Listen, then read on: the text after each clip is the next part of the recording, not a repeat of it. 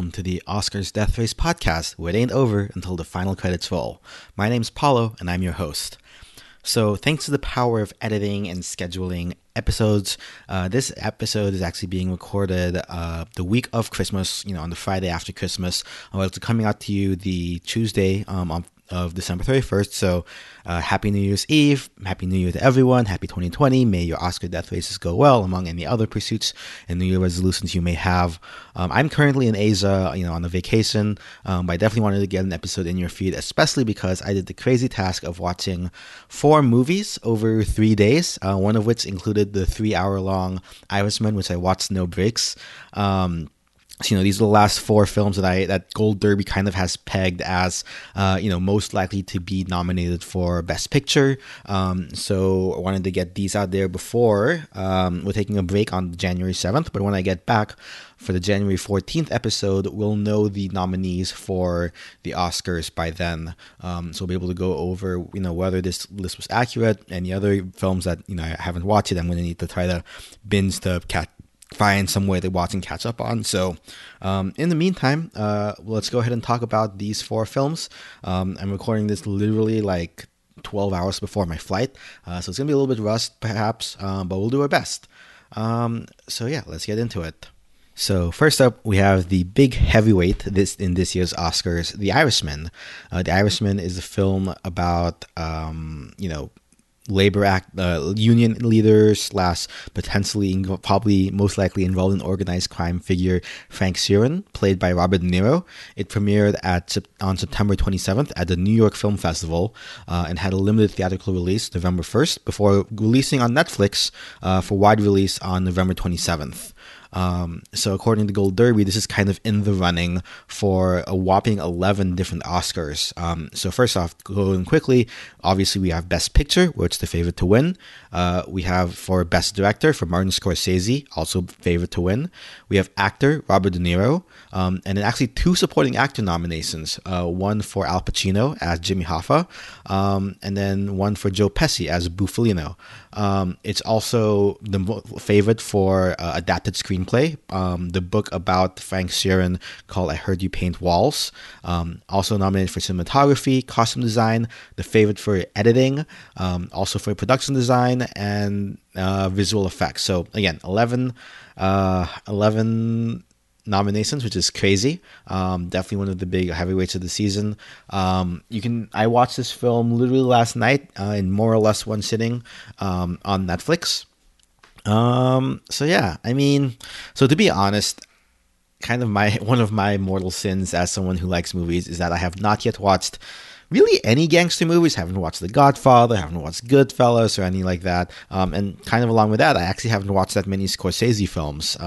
The only exception being I actually did watch Silence, that Jesuit film, a couple years ago with Adam Driver and Andrew Garfield. I think this film is one, from what I've seen in discussions online, it's really kind of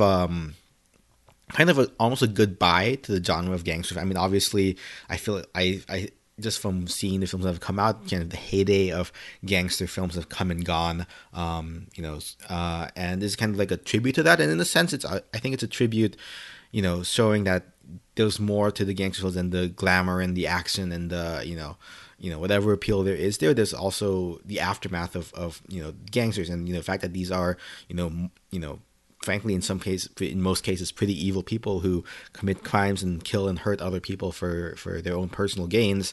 And while that, in some films are maybe glossed over, here, this film really takes that apart and at the end and says, here are the consequences of what comes up afterwards. I think I came at this film without a lot of that context. And frankly, for the first bit of it was a little bit slow. But then I think at some point when I kind of shifted into thinking about it as more of a character study of Robert De Niro's character, Frank Sheeran, and kind of everything that went around him, the more I grew to like it. And then, over time, there's more things like, there's definitely tones of, kind of the banality of evil and what happens there and how Frank goes about doing his work and how he just gets in deeper, but, not in not because like he feels trapped in any way, just kind of what he does. In a sense, that's kind of a commentary on the sociopathy of it all. There's scenes toward the end where he's, so the film is kind of framed with an elderly version of Robert De Niro, kind of in Frank Sheeran, retelling the tales of his youth, basically, kind of like more or less a non-continual fashion. It's basically like, a lot of flashbacks to the heyday and explaining what happened, and kind of, there's not really any sense of reflection that he did anything wrong. It's just kind of, it is what it is and what he did, and kind of that sociopathy. And there's scenes toward the end where he doesn't really show any real regret for anything he's done. So yeah. I mean, aside from that, there's just so much to talk. This obviously, this being an awards space, so there's, I mean, I feel like, let's just go through the categories. Best Picture. I think, personally, I wouldn't put this as my favorite big pick. Well, from what I want to win, I wouldn't want this to be what I want to win Best Picture, but I could definitely see just kind of the grandiosity. Like, I mean, so let's talk about like the fact that this is a Netflix film. I'll mention this a little bit later. I was listening to the DGA, the Directors Guild of America podcast interview with Scorsese, and kind of the amount of money that went into the de-aging process for all of the characters here who are, in their 70s or even older, playing these younger 30s, 20s, 40s like characters. The de-aging process is really, really good. I mean, we've seen it before in Marvel films, and obviously that had to be very expensive, and Netflix kind of footed the bill. And Scorsese, being an author, didn't want executive and studio meddling to try to make it more feasible. And frankly, like at a 3.5 hour time run, some would question that, maybe some executives have been like, hey, let's try to make this a mini series instead or something. But props to Netflix for letting him have his vision. And really, it is an epic in the sense that it kind of does follow the life of a man that you can't really condense down into a 2-hour film. I think, did it feel long at times? Yeah, just by the nature of it being a longer film. But also, everything in there had to be there for that particular purpose. Nothing in there was really extraneous, right? To really tell the complete story. So in that sense, I see how Picture and Scorsese, all credit to him for being able to wrangle this together. Definitely, I think is up there for Best Director. We'll see. I think it's a very competitive category this year. Robert De Niro, I think he did fine. He was a great lead. I think. There are other people in the category, I think, who are probably going to win. That said, with 2 supporting actor roles, I'm afraid that they'll probably split the vote and neither of them will win. Both Al Pacino and Joe Pesci did an amazing job. If I had to pick one, I really enjoyed Joe Pesci more. I don't know, maybe it's just his quiet sinisterness of like, the way that he is as a quiet, mafia mob boss, basically, right? Compared to, Al Pacino as the very loud and passionate Jimmy Hoffa, right? And there are a lot of other smaller, minor characters in here. One thing, that kind of going just to the earlier theme of like, that this is about the gangsters, but kind of the inglorious death and the end of it all, is that a lot of gangsters who show up for even just like one scene will say, oh yeah, this person died by bullet fire, right? Even if it's juxtaposed against a scene where they're laughing and happy, right? So you kind of going along with that. I mean, the other categories, I think this film really did a lot of things great. I don't know if it did the best of any other category that I've seen compared to other films I've seen in specific categories. But maybe that's why it's Best Picture. Maybe it just has the all-around package that this comes together, right? Adapted screenplay, probably in contention for that, for sure, I think. And then the visual effects, I wouldn't be surprised just because of the de-aging thing, though I think there are other films that probably will be out special effects. I think the other one thing one thing I really enjoyed was kind of that sub-thread of Peggy, Robert De Niro, Frank Sheeran's daughter, that character, and her story throughout the film. I think that was like one interesting thread to follow along on. Some favorite scenes of mine that I think that stood out, definitely I think, and this will probably be most people's favorite scene, that testimonial dinner that where they're all congratulating Robert De Niro character's Frank on what he's done for the community, the union, and so on in Philadelphia. There were just so many things going on there. The scene with him and Al Pacino, with him and Joe Pesci, the scene with Joe Pesci and Al Pacino come together for really the only time in the film where they're really interacting face to face.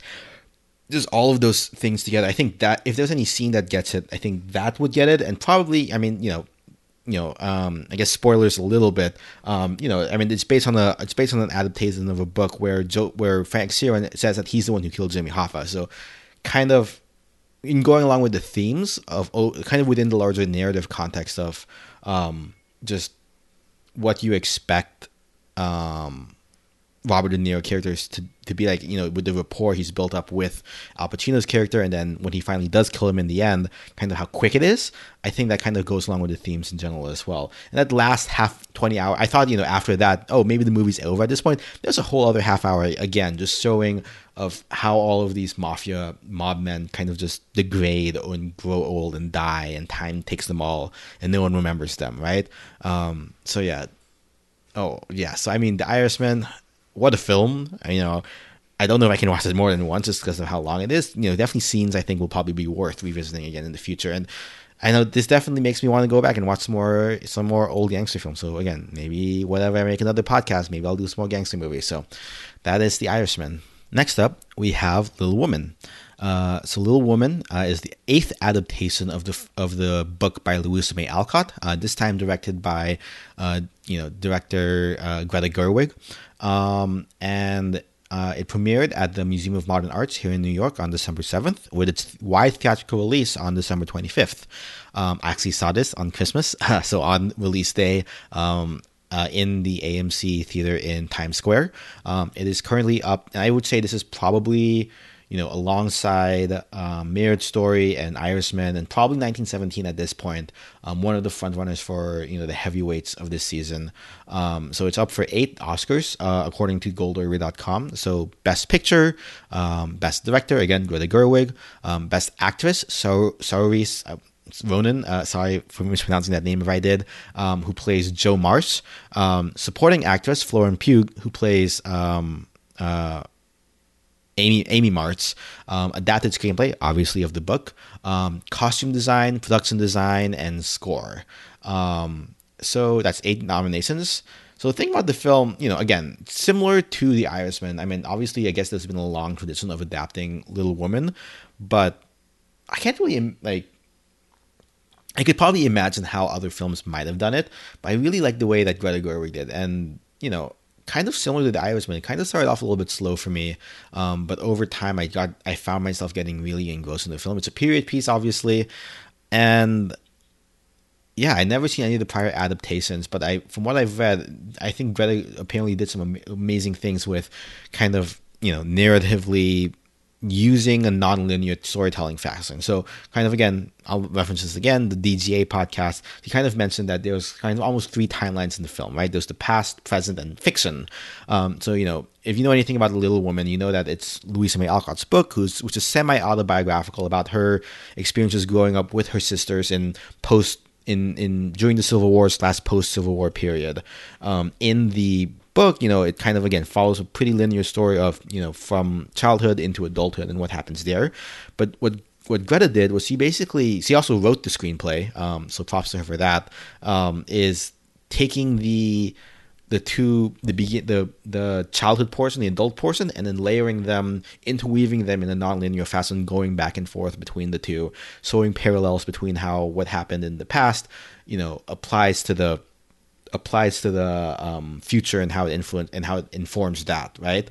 All of I think that there was some particular story beats, which I don't know if I want to do spoilers again. I might did a little bit for The Irishman, but again, it's also like a book that's been out for literally hundreds of years at this point. Kind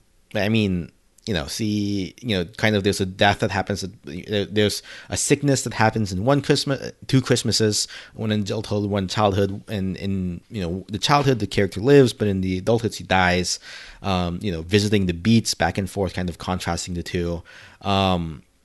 So yeah, I think Greta Gerwig and Saoirse when they play when they work together are just a magical pair together. I saw them a couple of years ago for Lady Bird, which I believe was Greta's directorial debut, and that was an amazing film. And I think just the chemistry continued on here, and just adding on more amazing actresses. Emma Watson playing Meg Marsh, kind of Simon who didn't have a crush on Hermione a little bit growing up, but and then Timothy Chalamet, which I have to say plays the perfect 1800s F boy basically. So that was quite amusing. I think I also like that they kind of allude to this where in the book apparently Joe March's character is kind of not forced, but she accepts marriage basically, whereas apparently historically Louisa May Alcott, who based Joe on herself,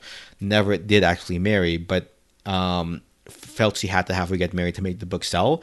And kind of instead of again past, present, future, it's actually past, present fiction. They kind of allude to that where in one timeline Joe March does get married, but you could also interpret that she doesn't, and I think that makes the character that much stronger for it, and more narratively consistent. I've heard, and again, I haven't seen the other adaptations, that the character of Meg March and Amy March are really expanded upon in this adaptation.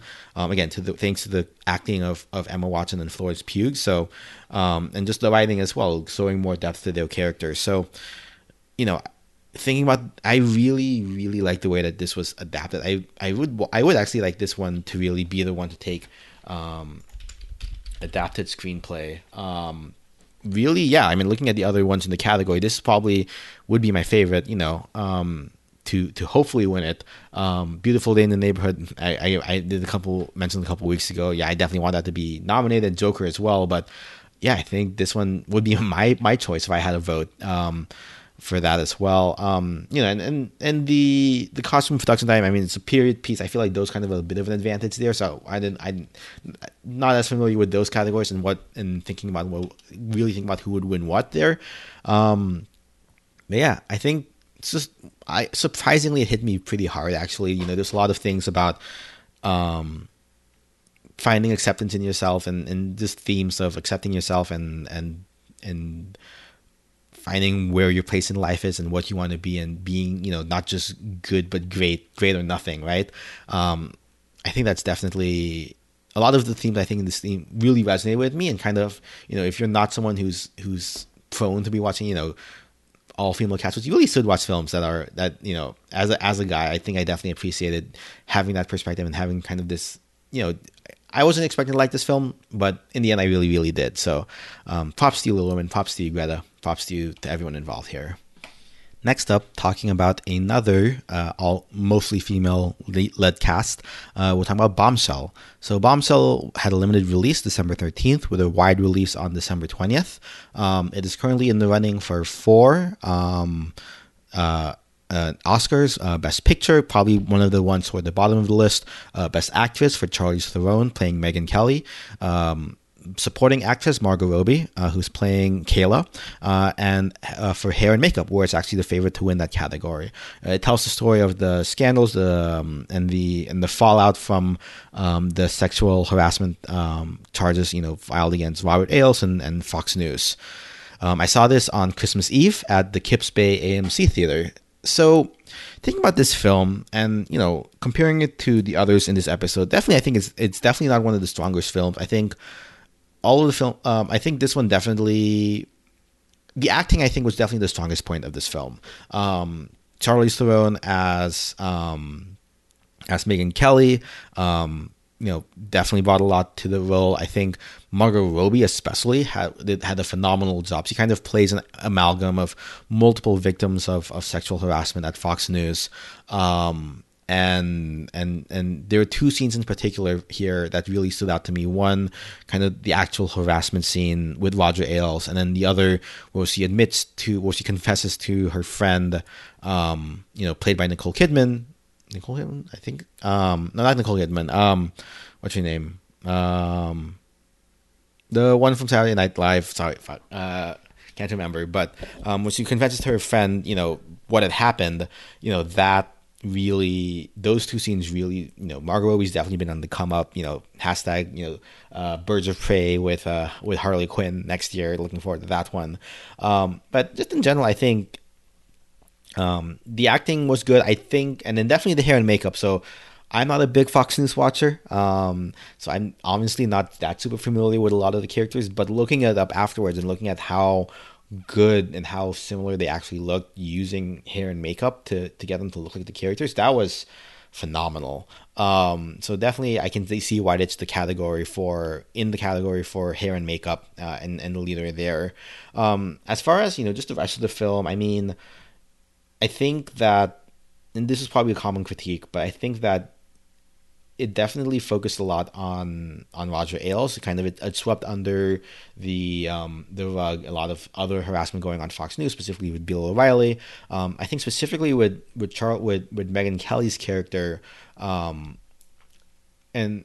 I think this is also, and to a degree, Gretchen Carlson, played by Nicole Kidman. She's the one. Nicole Kidman played Gretchen Carlson, who's under an NDA, so she couldn't really talk a lot about what happened. But I think the writing on those characters probably wasn't as strong as some other films we've seen, especially with Megyn Kelly's character, where kind of, I mean, yes, he was definitely a victim in what happened at Fox News, but also, there were a lot of things that he said were kind of problematic there, and in a sense, they kind of whitewashed a lot of what happened at Fox News. Really making it that most of the hate was directed toward one person or a very small group of people, as opposed to the systematic, organizational wide issues going on, right? So in some senses that she was complicit in some of the bad things that happened, but again, also she's a victim in this specific instance, in this scenario. So I think the film kind of whitewashed over that, which is understandable. Like, if it's your protagonist, you kind of have to paint them in like a little bit of a better light, but it would have been a really super interesting film to really tackle some of those more conflicting emotions. I think the screenwriting and such could have done, I think, been a little bit stronger there, but given what she had, I think Charlie's done an amazing job with this. So yeah, this is definitely on the strength of the acting. It has appeal for its strength of its acting and of its and then the hair and makeup. So that's Bombshell. Finally, we have 1917. So 1917 is a World War I film by Sam Mendes, released in limited release, actually, on Christmas Day, December 25th this year. It's going to be having its wide release on January 10th. It's currently in the running for 9 Oscars, including Best Picture, Best Director for Sam Mendes, Best Cinematography for the legendary Roger Deakins, Best Editing, Best Production Design, Best Score, which is the favorite to win. Oh, it's also favored to win for cinematography. Best favorite for sound editing and favorite for sound mixing, which are basically the same thing in many people's eyes, unfortunately. And also best for visual effects. I saw this yesterday, December 26th, at the Lincoln Center here in New York, the only theater I think that's showing it. Afterwards, I immediately went to go watch The Irishman afterwards, so it's been a crazy couple of days, movie-wise. So a couple things here. One, I'm really glad, I think I mentioned, was it last week, that I had watched the World War I documentary by Peter Jackson, They Shall Not Grow Old. I think that really acted as a good primer and as a good appetizer almost for this film, because it dealt a lot in the same space of a British soldier on the front line of World War I in the trenches against the Germans, right? And what life like that was like, and seeing a lot of just similarities between the two definitely shows that this was a pretty legit film, I think, in terms of just of how it went about creating things. And then, I mean, obviously, kind of, if you haven't heard, kind of the gimmick, so to speak, is that this film is shot as if to be a single take.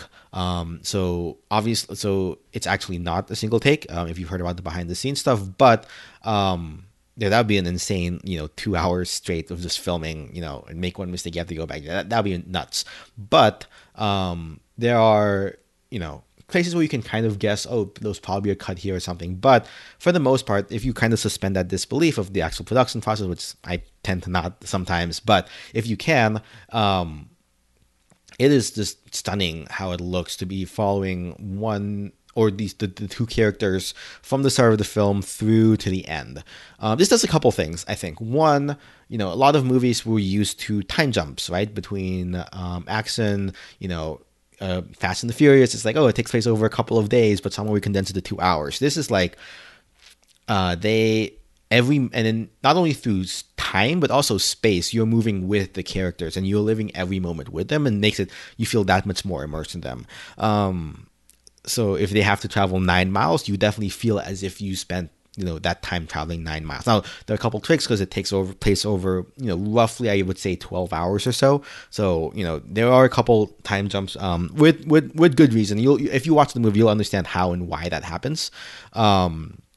It's just really one jump, basically, one or two time jumps basically. But that said, and also just hearing about the behind the scenes stuff where they would have to disassemble scenes behind the camera to help the tracking camera move along with the characters. It almost feels in a sense like a video game, but not quite, right? So in the video game, you're following a character and you move through space with them, you live the experience with them. Obviously in the video game, you have direct control over the character, whereas in the movie, you don't. You kind of are just along for the ride. But again, it kind of makes that lived experience of the films, and you really experience what the characters are experiencing. In a sense, I would say if, I think the strength here definitely is in the technical elements of it. The writing, as far as plots go, it's a pretty simple plot. Characters and motivation wise for the actors. Characters have to get from one point in the trenches to behind enemy lines to warn another platoon, division, a battalion that they are walking into a trap, and the brother of one of the characters is in there, so there's a bit of added urgency. So just moving through that, I think that's a pretty simple task, I think.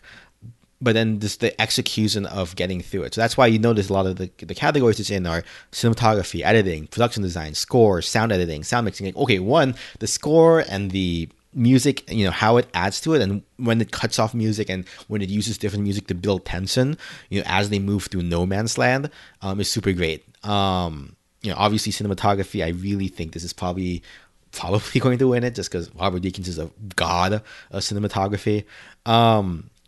But yeah, I mean, frankly, there's not a ton of writing in here, right? A lot of the dialogue is rather quiet. There are a couple character moments here and there where you kind of get to know the characters a little bit and their motivations and mindset and what makes them differ from each other.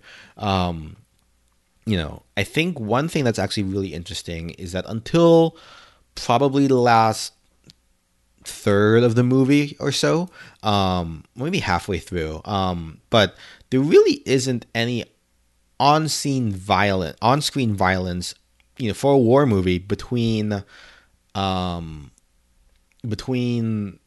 Germans, the enemies, and our main characters who are British. A lot of the action or the threat is kind of off-screen. You kind of if the camera is centered on the characters, you don't see what's beyond them. You can see they're looking at something off screen, but you don't see what's there, and you don't see the enemy. I forget which movie it was. That was another war movie I saw in recent years where the German threat wasn't really visible at all. It was Dunkirk, right? So I guess it's a similar thing, right? The threat is not on screen, and you're not facing down this this huge battalion who's staring down at you, right, and about to charge into you, right? It's just there's this ever threat in the peripheral of your vision off screen, and I think that told a lot about, I think, and the other part is this kind of happens toward 1917, right? Not at the beginning of the war, so there's already been a lot of fighting, and it's a very gruesome film in that there are a lot of dead bodies pretty much everywhere, right? A lot of the damage has already been done. There's a lot of commentary by some characters that what are we fighting for? It's just some grassland, basically. What are we really fighting for? In that sense, an anti-war war movie, which I think for a lot of war movies they kind of are anti-war war movies, but this definitely falls within that camp. So yeah, I mean, not too much more to say for that. I definitely would say if you have a chance to watch this on the biggest screen you possibly can, and as well as the best sound system you can, so probably an IMAX or maybe a Dolby Cinema, definitely try to watch it. I believe it's coming out January 24th on IMAX, so maybe wait until then if you can to watch that. But yeah, that's 1917, a movie I actually might consider watching twice in the craziness of the Oscar death race. So to wrap it up, normally I would talk about a film that I have been watching that's not probably in condensing for Oscars, but frankly speaking, I haven't really had a lot of time to watch films outside of the Oscar stuff, especially since it's only been 4 days since I last recorded an episode. And these past 3 days have been basically non-stop movies that are Oscar related. So I'll actually I referred to it a little bit earlier in this episode, but the Directors Guild of America, or DGA, has a podcast called the DGA podcast, or also known as the Director's Cut, and it's a really great, I think, for any film buff to really go and learn more about from the author, the creator, the mastermind behind these films. Which, again, film isn't just one person, in their vision. It's everyone. But it's the director's job to kind of have that vision and help things get moving and end with the final product on screen, what their intent was behind a lot of the things. And I've alluded to some of the things that they've mentioned here in this podcast. So, on the way to and from the theater, or while I'm, working from home, I have, my headphones plugged in. I'm definitely listening to, the episode. I just listened, before recording this podcast to, Spike Lee interview Martin Scorsese about, about what it's like working with Robert De Niro and how The Irishman came about and what it means to him, basically, right? I listened to Sam Mendes talk about 1917, and not just for these Oscar films, but they also have the big Avengers and Jurassic World when that came out, and they have this. It's definitely a wealth for any film buff to go and give it a listen. They're about half-hour episodes or so. They'll usually record it after a screening of the director's film at a DGA theater, either here in New York or somewhere in LA. So just give that a listen. Other than that, I also realized I am currently so I forgot I had 3 movies for the year. So I'm currently at 84 movies for the year, which is kind of nuts. I think my all-time record is 90. So I think with this flight I have, that's going to be 24 hours. I definitely have a chance to try and get to, I don't know if I'll get to 100, but definitely I'll get to 90, I think. So, some films I kind of have downloaded for the flight that I'm planning on watching. So The Irishman has apparently a 23-minute kind of mini documentary behind the scenes called Irishman Conversation. It's on Netflix, so watch it. You can watch it after the movie. I have The Two Popes.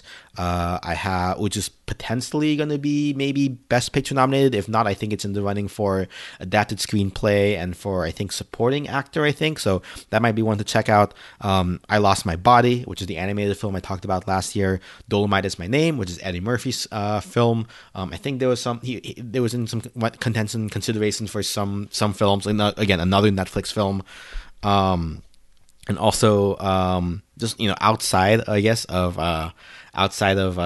Oscar stuff, there's definitely some anime stuff I have in mind. Again, I mentioned last week I'm super big fan of Makoto Shinkai and looking forward to watching Wuthering with You. So that made me decide to go back and download, The Garden of Words, which is one of his films, which you can find on Netflix. I also have the VRV app, which has Crunchyroll. So I got Voices of a Distant Star, 5 centimeters per second, and The Places Promised in Our Early Days, some of his early work. And then aside from that, I mean, got some anime on my thing to watch, and also on Amazon Prime Video, I downloaded. This is a bit of an older film, 2014, so 5 years. Jon Favreau's Chef film, called Chef, because I've been in cooking bins this past couple of months. So apparently that's a really good cooking film. There's also an anime movie I downloaded called Flavors of Youth. That's also another cooking anime. So movie. So yeah. Anyway. With that, that has been the Oscars Death Race podcast. Again, Happy New Year if you're listening after January 1st. May your movie watching this year be great. May we all get through our death race. And yeah, if you like our podcast, check us out on Spotify, on iTunes, on Google Play. Leave a review if you want. And then, the next episode you hear should be on January 14th, where we'll go over the nominees for the Oscars. As always, our intro and outro music is by Kevin MacLeod. You can find his stuff at incompetech.filmmusic.io. And with that, this has been the Oscars Death Race podcast. Keep watching for those little gold men. And remember, it ain't over till the final credits roll. Have a happy New Year, and catch you in 2020. See you guys. Bye.